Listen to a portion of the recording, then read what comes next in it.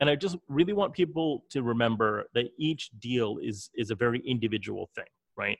Every book that you sell, every opportunity that you have is specific to you, is specific to the agent, is specific to the editor, and all those different elements.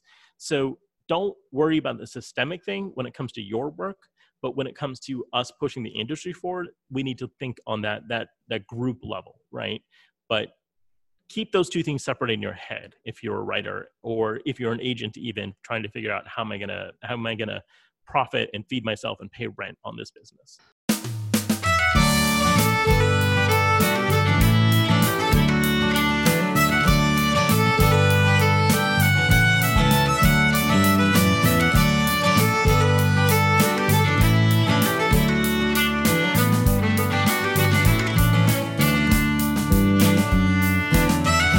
Welcome to the Hybrid Pub Scout podcast with me, Emily Einolander. We're mapping the frontier between traditional and indie publishing, and today Dongwon Song is joining us. Dongwon Song is an agent at Howard Moorheim Literary Agency, representing science fiction and fantasy for adults, young adult, and middle grade readers, as well as select nonfiction. He was formerly an editor at Orbit, a product manager for an ebook startup, and has taught as an adjunct instructor in the publishing program at Portland State University. Welcome, Dongwon. Hi, thank you so much for having me on. Yeah, it's nice to talk to you again since you moved out of Portland before I could say goodbye. Yeah. And, we know each other through my brief time with Portland State University. And so it's really nice that a couple years later, we're all being able to have this conversation once again. Yeah, I just agitated in your editing class with Jordana as much as possible. It was a good class. I enjoyed that one a lot. So good. I'm surprised I'm very happy that you want to talk to me again after all of the trouble we gave you.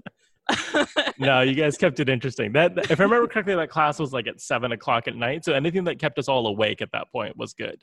Yeah, and I think that had a big effect on the behavior as well, because you're either like asleep or you're completely wired. Exactly. Mm-hmm.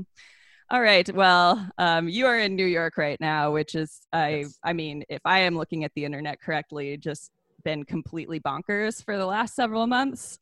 It has been a very interesting time to live in New York City, between the pandemic and quarantine and then all the protests over the past week. Or past few weeks at this point. It's been a really interesting time. Not that Portland is immune to that either. But it's also been a good reminder of how great this city can be and how exciting it can be to be here as, communities come together in this really difficult time. Oh, that's good. I saw you were doing some mutual aid out there. Mm-hmm. Yeah.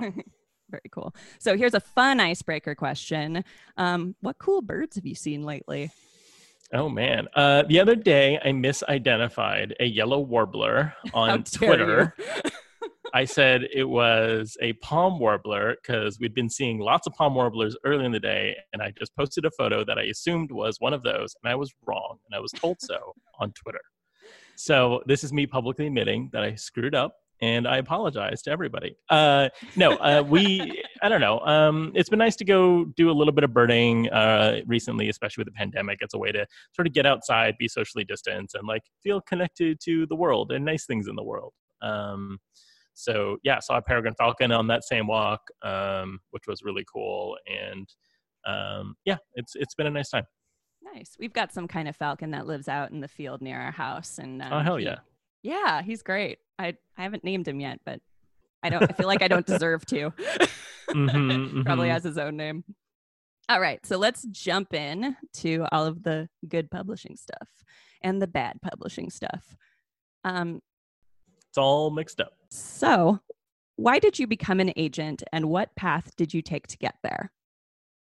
Ooh, I took a very complicated path to get here. The main reason that I became an agent and the reason I enjoy being an agent so much is getting to work directly with creatives and getting directly to work with writers and help them, manage the careers and support them in all the ways in which that, anyone who's in creative industry, but particularly writers, need support, right? Helping them get income, helping them manage the careers, strategize, all those kind of things.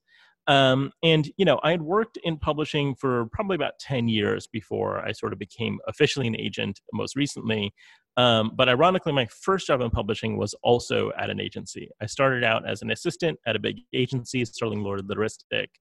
And I worked there for, I think, about 3.5 years, something like that. And had just gotten to the point where I was starting to take on clients and then decided what I wanted to work in editorial instead. So that's when I moved to Hachette when I was working at Orbit.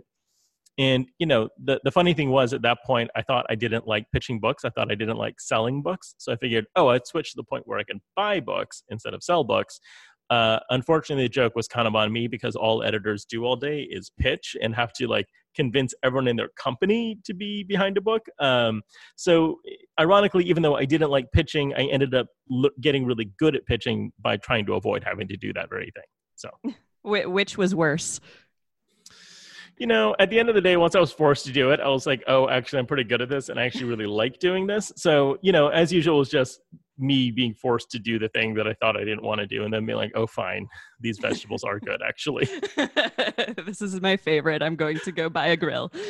Exactly. All right. I love that. And you were at Hachette when Twilight happened, right?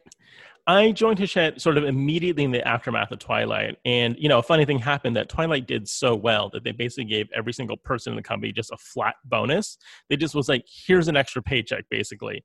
And I had been there for, I think, literally a week and a half. And then I just got this extra check. And I was like, wow, what's happening? This is not my experience of publishing so far, that somebody just hands me money for no reason. So yes, I joined Hachette at a very good time. And that was right before the 2008 housing crisis and the recession. So it was very good to be at a place that was financially secure, unlike a lot of my colleagues who were at other publishers at the time. So I happened to be landed in a really good spot right just then. Do you feel like it kind of was helpful in you being where you are today, rather than I don't know, this is a terrible way to say it, but lower on the hierarchy? I mean, I sort of started and restarted my career several times at this point. So in one way, maybe not, but also yes, being at a place that had resources and being in a place that was, I had the security of my job, really let me focus on all the things that I learned in that position and really growing as an editor and as someone who was wrapping my brain around how publishing worked at that point in time. So, I think there were material benefits to it at the same time that, I don't know, maybe if I'd gone to Random House, I might have ended up here anyways. I think every single person I've talked to has responded to the path question with, it was all over the place. So that tells. I don't think there's any traditional linear path, right?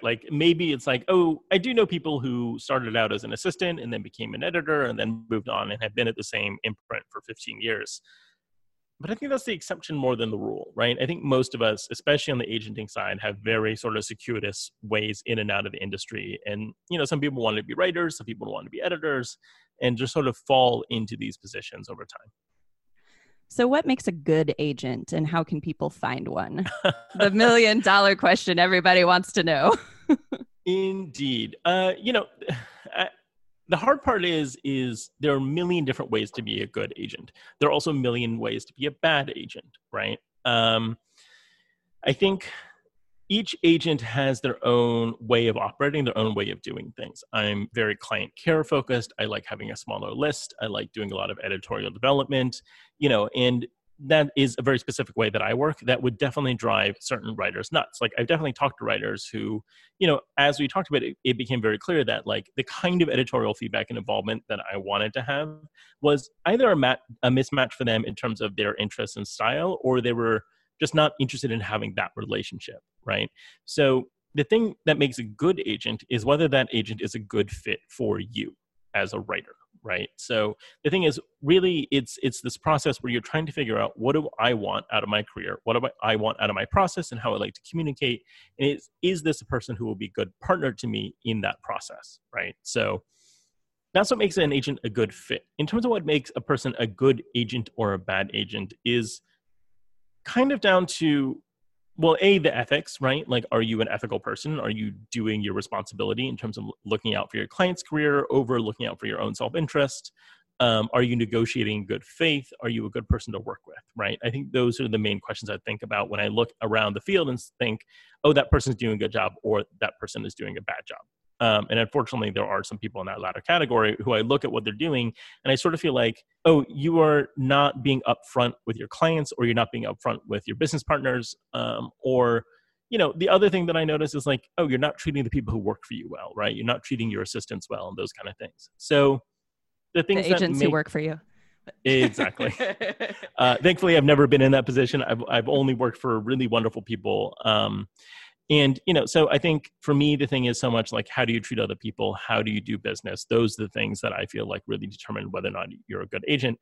That said, the other side of that is there's a certain level of aggressiveness that you need to have, right? You need to be willing to say no, to stand up to things, to push back, and to very forcefully advocate for your writer sometimes, whether that's we deserve more money, or whether that's no, you're not going to put that cover on that book, or no, you're not going to do that copy, or no, you're not going to talk to my writer like that, right? So there's a lot of different aspects of it. And I think the best agents are the ones who are very comfortable switching from making good friends with people and building really strong interpersonal connection, and also shutting that person down very aggressively when that moment has to come, without being cruel about it, or without yelling, or without, being inappropriate.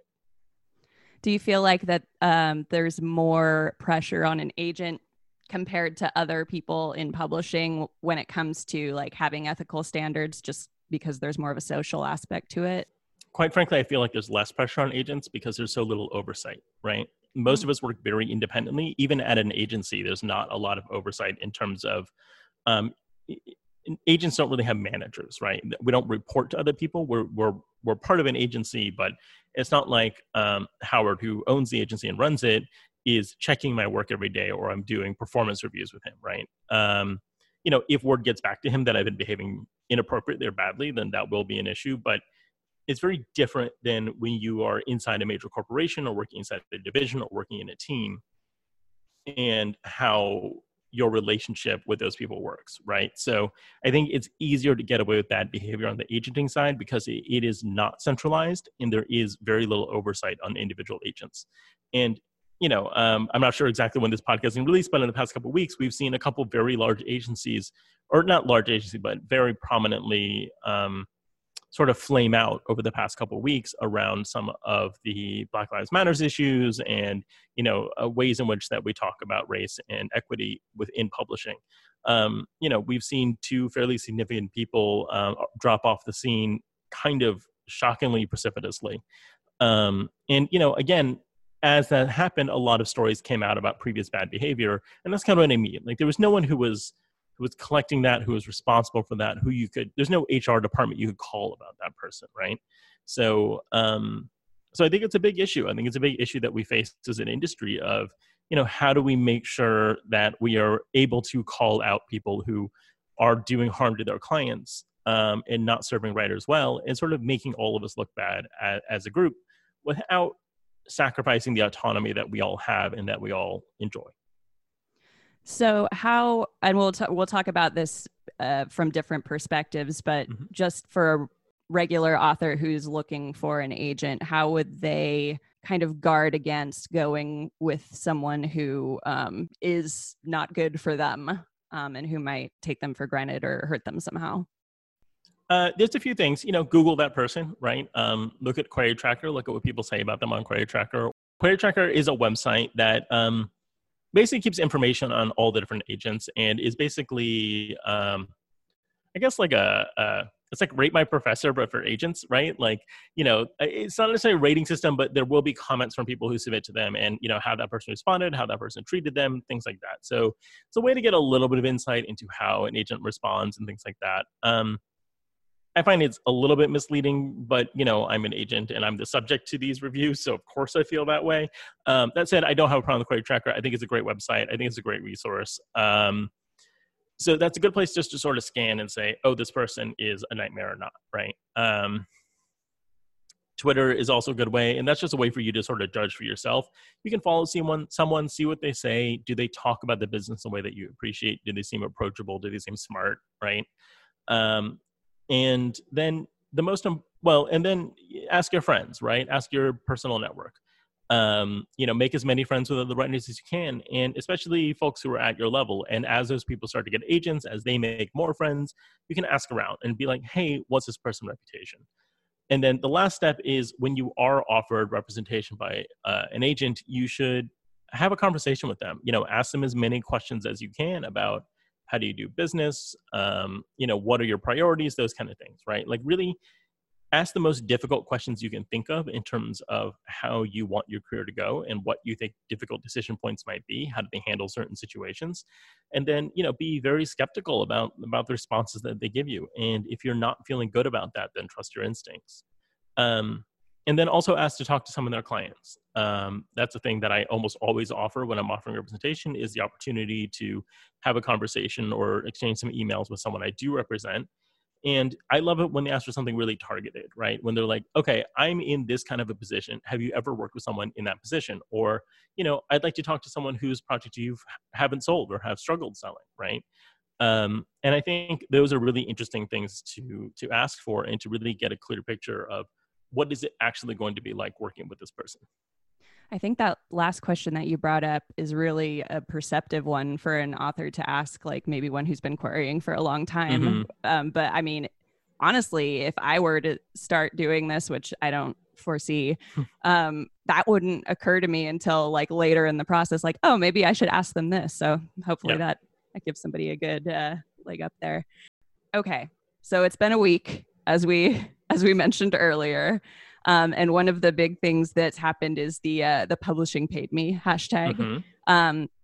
So we've had a lot of sudden transparency about author advances. And I went to the bank yesterday to open a business account and like ended up trying to explain publishing, like traditional publishing. Good luck. I've been trying to do that for 15 years. I don't think my parents still understand how it works. So the look and of course he was asking about like how the authors get paid because, I was talking about self-publishing, how you have to pay up front for a lot of the stuff. And he's like, well, what do other authors do? Like they don't pay for it. And I'm like, well, and I started trying to explain advances and royalty structures. And I can tell that his mouth is open behind his mask, just like, what? And he's like, that's who does that? And I said, okay, so this is confusing for a lot of people. So with all the transparency that is starting to happen, like, why weren't people talking about this before? And why was it so nebulous? And why does it continue to be? Because it's always hard to talk about money, right? I don't know if that's a cultural thing. I don't know if that's a societal thing, but talking about how much money you're making, especially when you're talking about a creative project, because it's so random, right? I know, or just limiting to projects I've worked on books that, got paid 6 figures per book, and I've worked on books that barely got paid 5 figures per book. And there's no qualitative difference between those. They were both really good books. And obviously I believe in both of those things.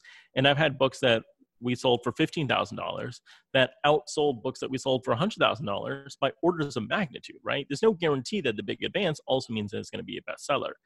Advances are so much about what you can convince somebody something is worth, which is a really different thing from that's what this thing is worth. The way you know what something is worth, and again, we're using worth purely in terms of sales, purely in terms of royalties, purely in terms of this is how corporations value things because that's how they make money. So if we're accepting that money is a measure here, the way you know is how many books you sold at the end of the day. Mm-hmm. But an advance happens before you sell the books. An advance is your expectation of what you can convince somebody or what something similar to it or what that previous authors or what other previous books that author has published have sold, right? Mm-hmm. That's what you're measuring to. Those are the comp titles that we talk about.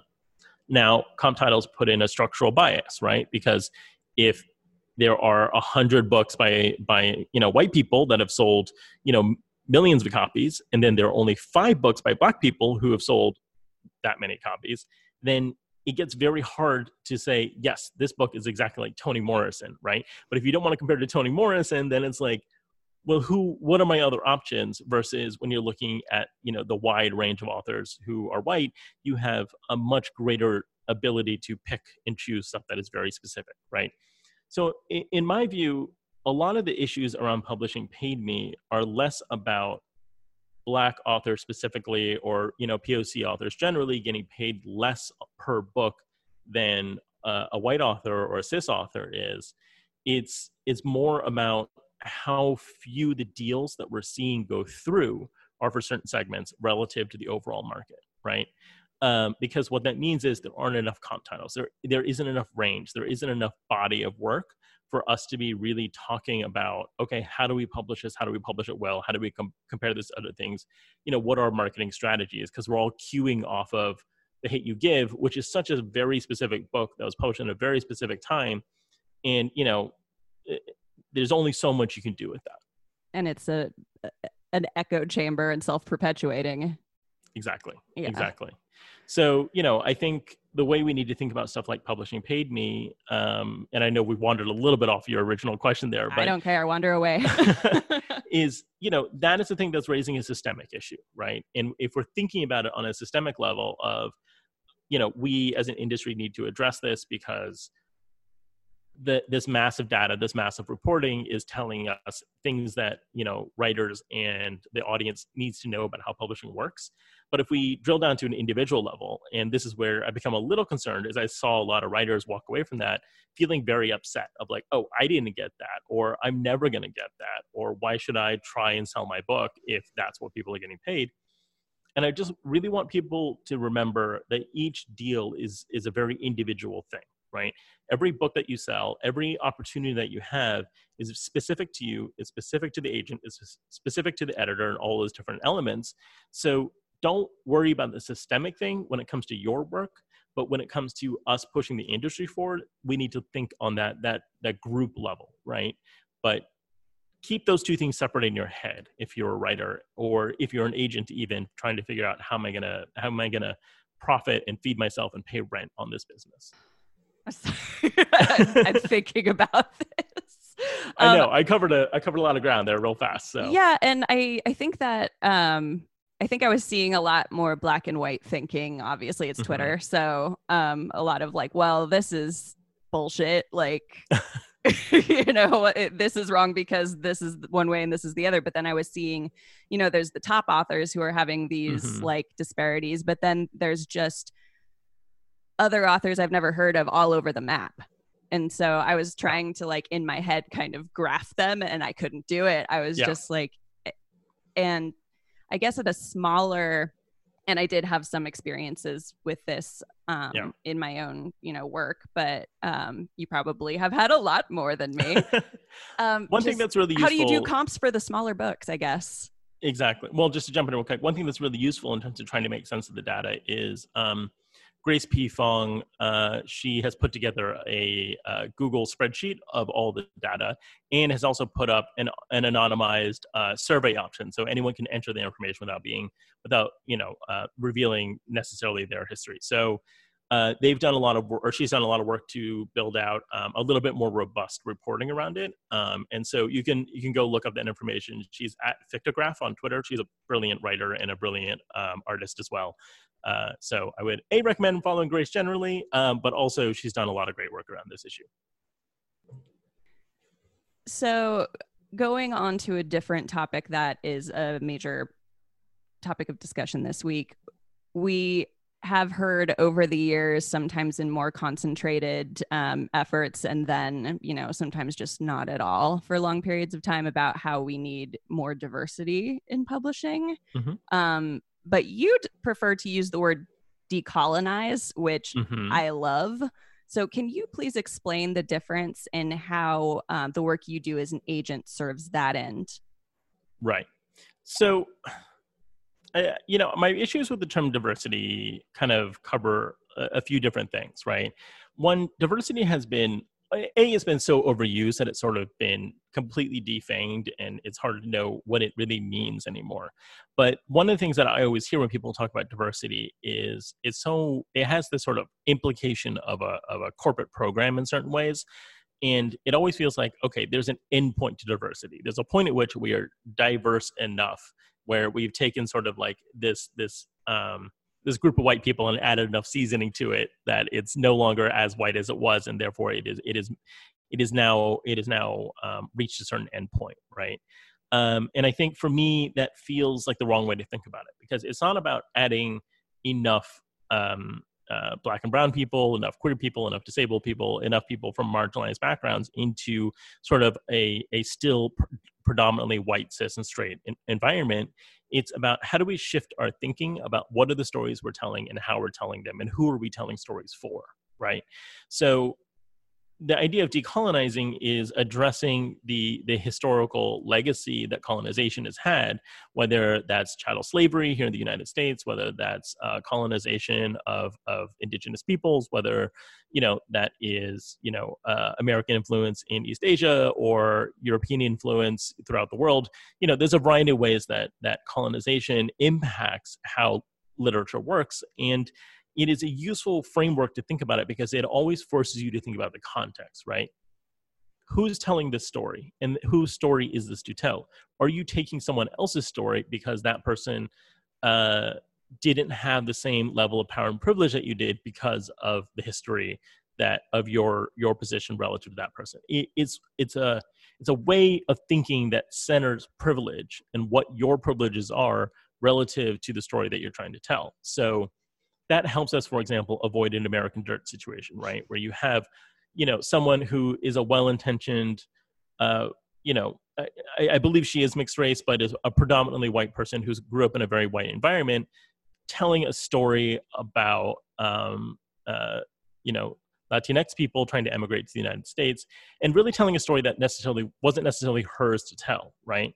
And, as you can tell, even as I'm trying to talk about it, all the issues around diversity are coming in. It's like, well, is she brown enough, right? And she even said that she didn't feel brown enough to write this story.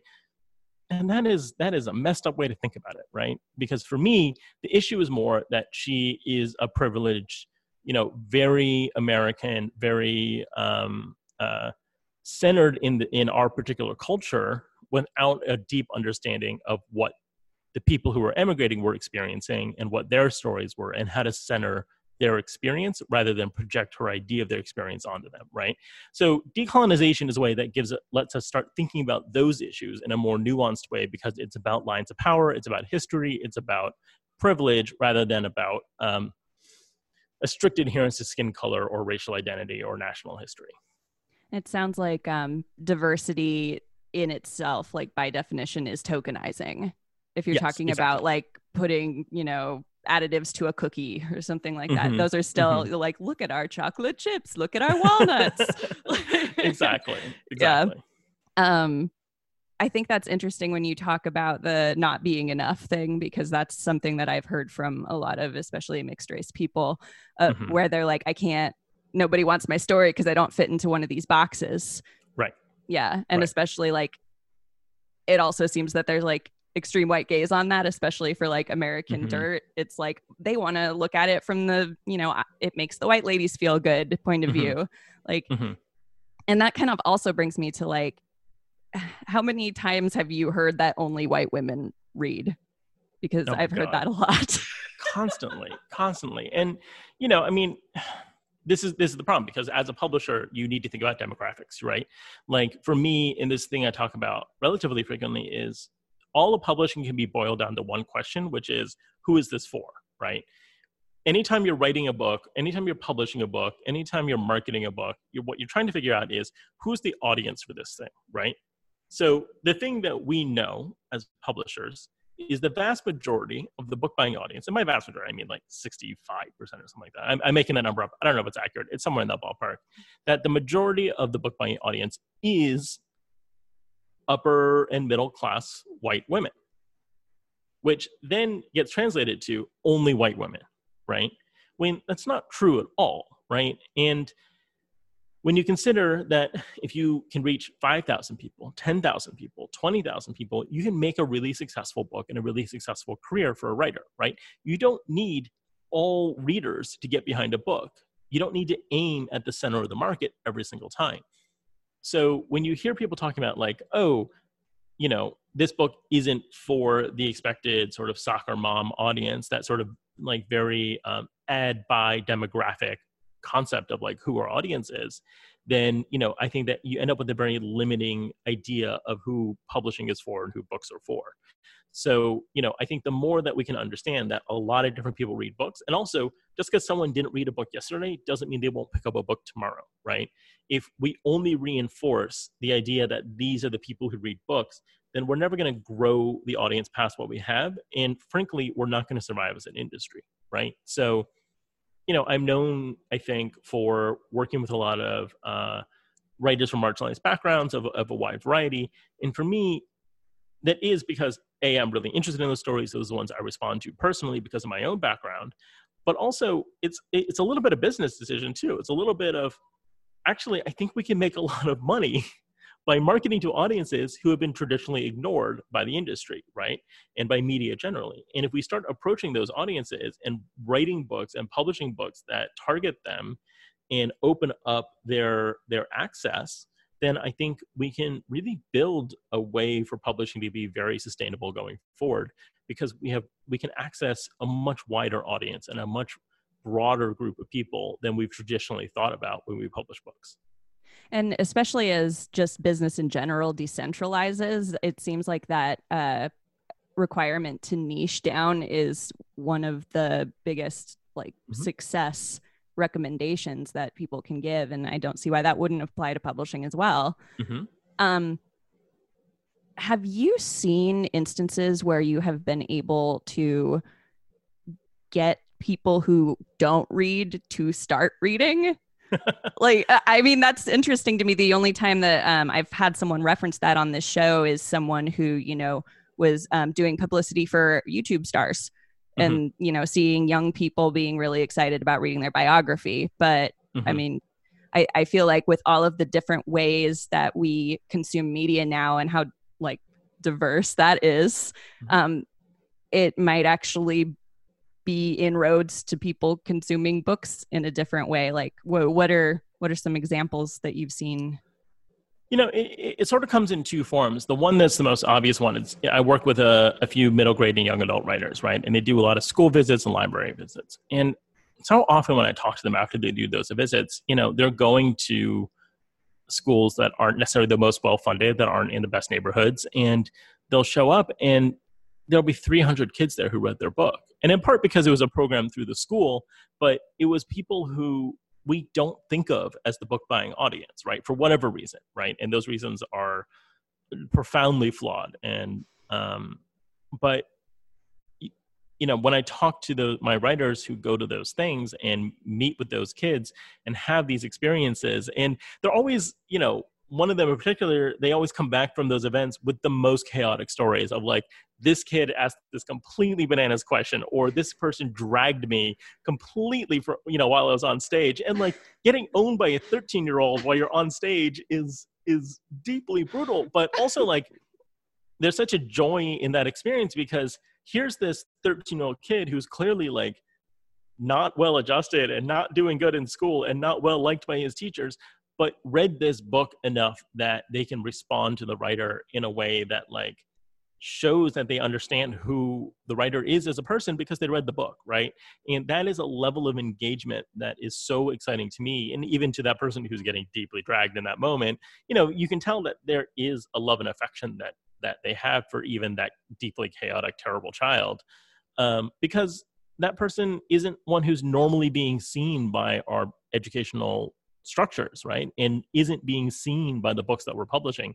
And so they have an opportunity to connect in a way that they haven't before, right? And so providing those opportunities is so exciting to me, right? And, even as I'm talking about it, there's a way in which I think that it can sound a little patronizing, right? But I think so much of it is if we can find stories that are really specific and really honest, then people will find ways to connect with that. And I think that, to me, is the core of what we're trying to do here. Yeah, so, I don't know that I've ever had someone come up to me and say, oh, I never read books until I read this one, but I can see the impact that is happening at these school visits. I can see the impact that this writer and other writers I know and, people who operate in that sort of school visit space get to have this really special experience of meeting lots of kids who are being exposed to their work in exciting ways. And that places a profound importance on young people reading. I mean, because like I can't imagine adults who weren't reading when they were children starting to read more. I mean, I could be wrong, but like I'm having a hard time picturing it. You know, I was lucky enough to work on a book series that has been turned into a pretty successful TV show, and that's The Expanse.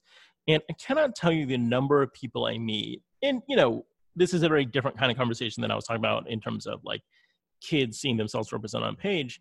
But I meet a lot of people now who are like, oh yeah, I don't read that much, but I watched this TV show and then I read those books and those books are great, right? Like there is a way in which I do think if you're telling good stories that are exciting, then I do think there's a group of people who buy one book a year or two books a year, right? And just because they're not the voracious readers that some of us are, that we think of as you know, oh, I read 4 books a month or whatever it is, right? Just because they're buying 1 book a year or 2 books a year, I think that's also really wonderful. And I think getting those people to maybe even buy that second book or making sure that they bought that book this year, that's a really exciting moment and opportunity too. So, you know, I think on so many levels, we need to be less restrictive of thinking about who is our audience and who is our reader, right?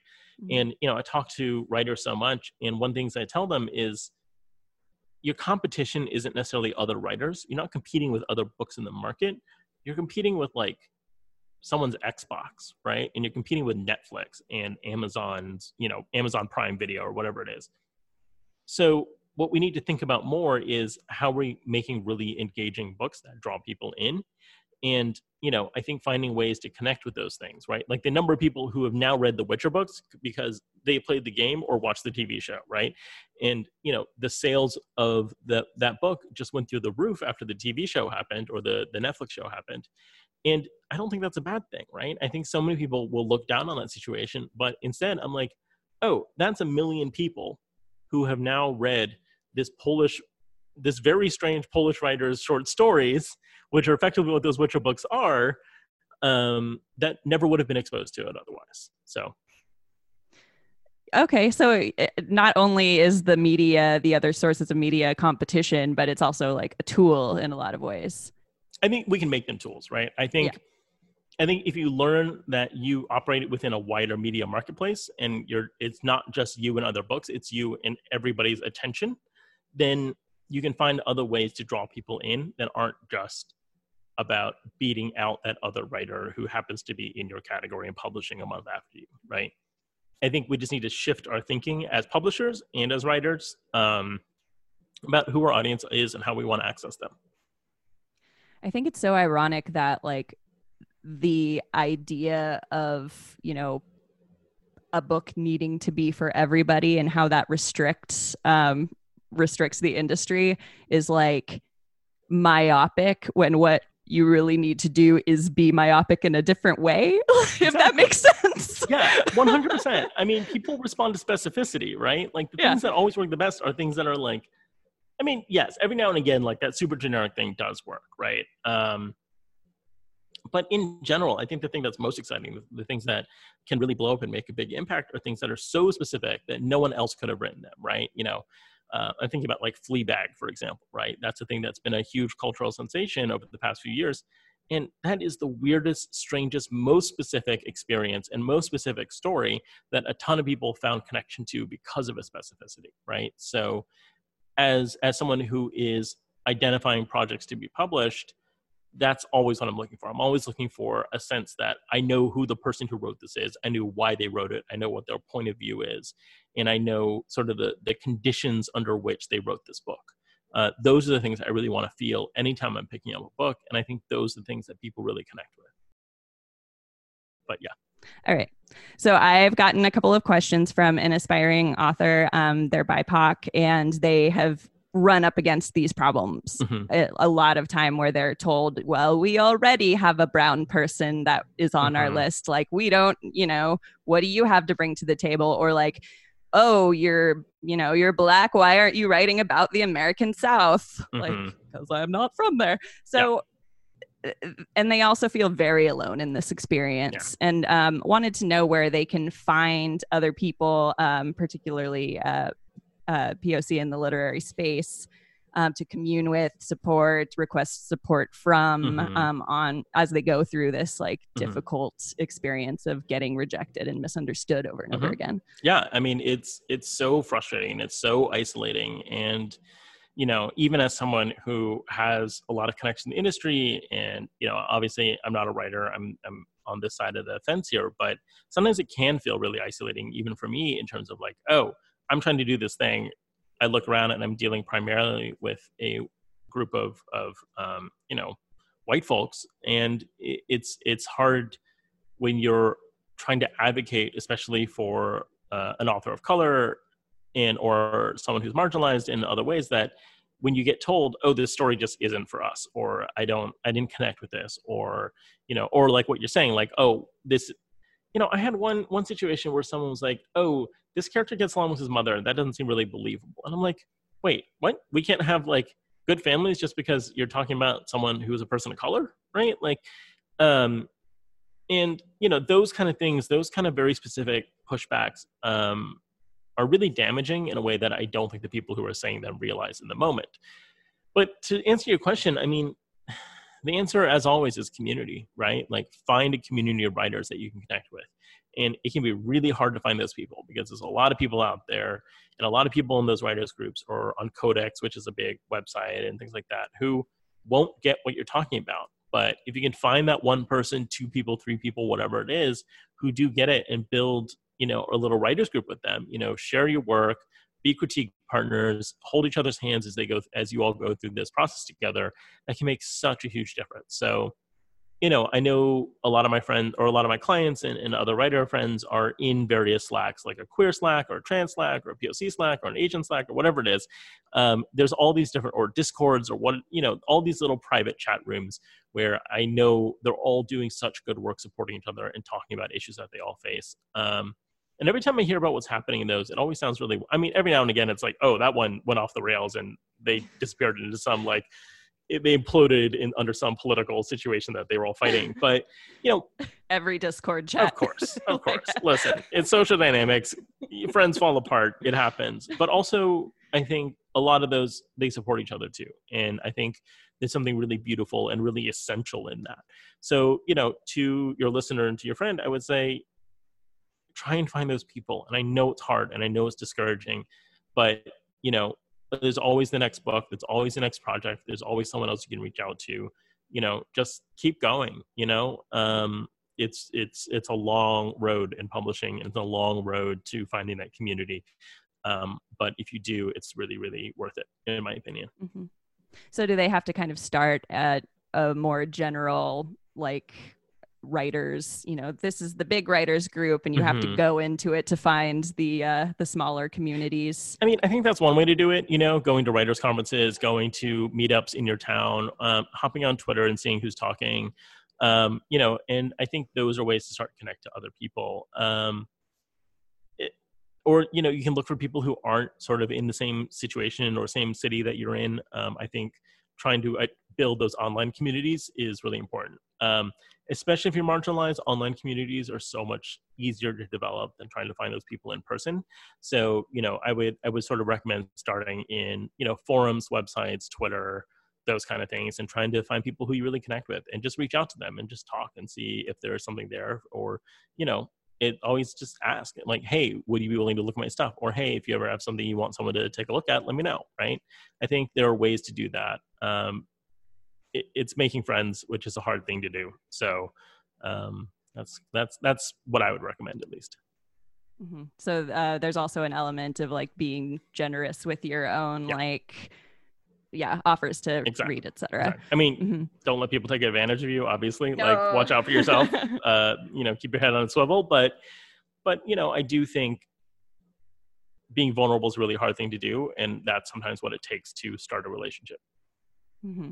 So, and this kind of goes with the earlier question about finding an agent you can trust. Like, how can this person find non-POC allies who are interested in actually helping them and supporting them? And they said, how do we trust when we've been ignored or tokenized for a long time? Ooh, it's hard.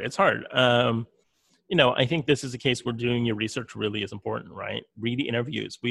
Almost every agent does interviews, podcasts like this one, right? Mm-hmm. So, check out what they've done. What did they say? And most importantly, who do they publish, right? This isn't a guarantee. I definitely know some people who publish, some really great people who I'm like, you have some interesting opinions. But in general, that's a good place to start. Look who they're publishing, right? And if somebody is talking a good game about being an ally, but their entire list is very uniform and very homogenous, then maybe that person's not right for you, right? But at least if someone is publishing these voices, is showing a real commitment, not just in what they're saying, but in the time and effort and labor they're putting into this, then that is something that I think always earns more credit, for me at least, right? I'm always like, show me the work, right? Show me what you've done. And I think that will change how I think about the situation a lot. And then, again, trust your instincts in that conversation. Ask the difficult questions, right? If you're feeling uncertain, then if you ask that question and that person reacts badly, then what's going to happen if you're having an editorial conversation, or you're talking about, I don't want to work with this editor because this editor said something. How are you going to have that conversation where so many more things are on the line than in this initial conversation you're having between a potential agent and a potential client, right? So ask those questions, push back on those things. You're doing yourself a favor by trying to find answers to those. And if the potential agent doesn't want to address those or doesn't want to talk to you about those things, then they're not going to be willing to talk about it when it really matters. So you're saying be transparent about what you care about from the beginning, so you don't get nasty surprises later on. Exactly. I mean, and don't be super aggressive about it, right? Don't be cruel about it. But I think asking very real questions is that's you looking out for yourself.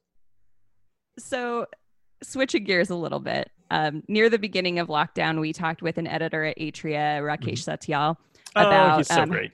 He's great. It was a great conversation. Yeah. So we talked about how work was going, and it was near the very beginning. So he was like, well, I'm getting a lot of reading done and I'm getting a lot of writing done, but generally it's the same. And now some time has passed. Mm-hmm. You were in the same like city. How is it now? How is your take on it?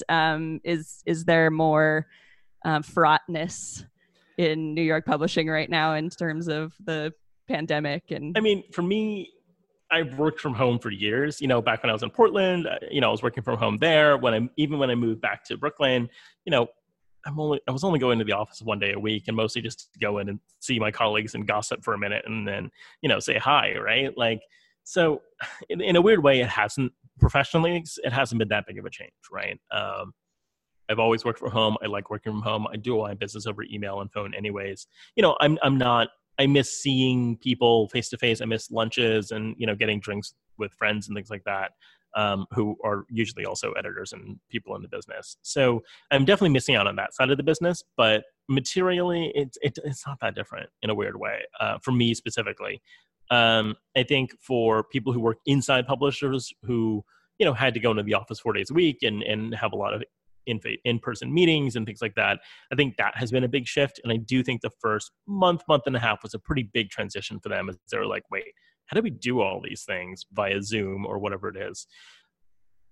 Now, those things seem to be going a lot smoother. My sense is those systems have sort of resolved themselves a little bit, and everyone's having a little bit easier time of managing their ability to, do a production meeting over the internet or do an art meeting over the internet, things like that.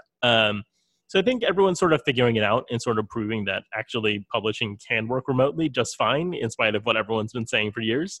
And it looks like we're going to continue to work remote until the fall, at least. So, I think we're kind of back to business as usual in a weird way. Everything's still a little weird and a little discombobulated, and I think that's always going to be true until this sort of this quarantine pandemic era has truly quieted down. But publishing seems to be doing just fine, is my general impression of it. So you're not seeing timidity in acquisitions right now with the editors you're pitching to? There was sort of an initial worry that people were gonna, stop buying books or stop paying out. I was a little worried about that initially. I was like, oh, are they going to still be paying these advances on time, things like that? But in practice, that hasn't really happened. I think book sales have stayed reasonably strong, surprisingly. And my sense is that no one is like existentially worried about the industry at this point.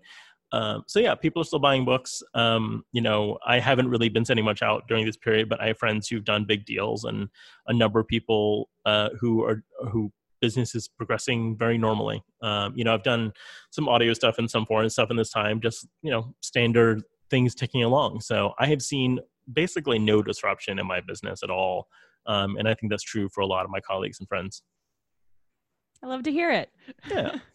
Yeah. Do you think that now that everyone's gotten a taste of the work from home life, that there might be a little bit of decentralization of the industry, or do you think people are eager to return to that enclave? I don't think people are eager to return to that enclave. Do I think this is going to inspire a wave of decentralization? No. I think publishers are pretty set in their ways, and I think they want things to happen in a certain way.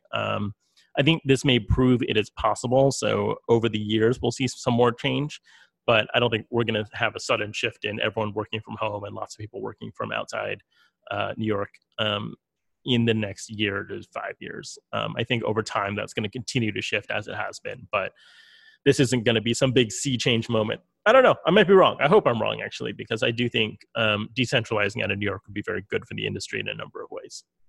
Mm-hmm. Yeah, I mean, I guess if things are progressing well right now, there's no reason for them to worry about that. Mm-hmm. Exactly. Yeah. That's not a threat. Listen, publishing's under enough threats. It doesn't need one more. I have nothing. So do you have any parting words, things you want to shout out? At all? You have a lot of things going on. I have so many things going on. And, I keep starting new projects. So I just started a new project this week, actually, that is a live streaming show that I'm doing with a friend of mine, Seth Fishman of the Gernert Agency. And the two of us are doing sort of an educational weekly series. It's on YouTube and on Twitch, where we talk about what it is to be an agent and the process of being an agent. And really the goal is to educate people who want to work in the industry or want to be literary agents or already are and are trying to learn more. It's a way to address the way that working remotely doesn't provide a lot of those ad hoc learning opportunities of being in the same office. So that's called Agent Talk with Seth and Dongwan. You can find us on Twitter at Agent Talk Show. We stream every Friday at 1:00 Eastern. On YouTube and on Twitch. We've done one show so far. So when I say every Friday, that is ambitious, and we'll see if that holds up.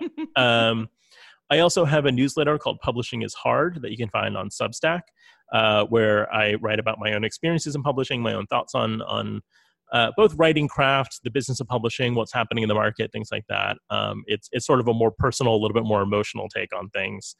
And then you can follow me on Twitter. You'll see me tweeting about all my clients' projects and upcoming book releases and things like that. Great. Are you accepting queries right now? I am accepting queries. I've just reopened to queries, but only from Black writers.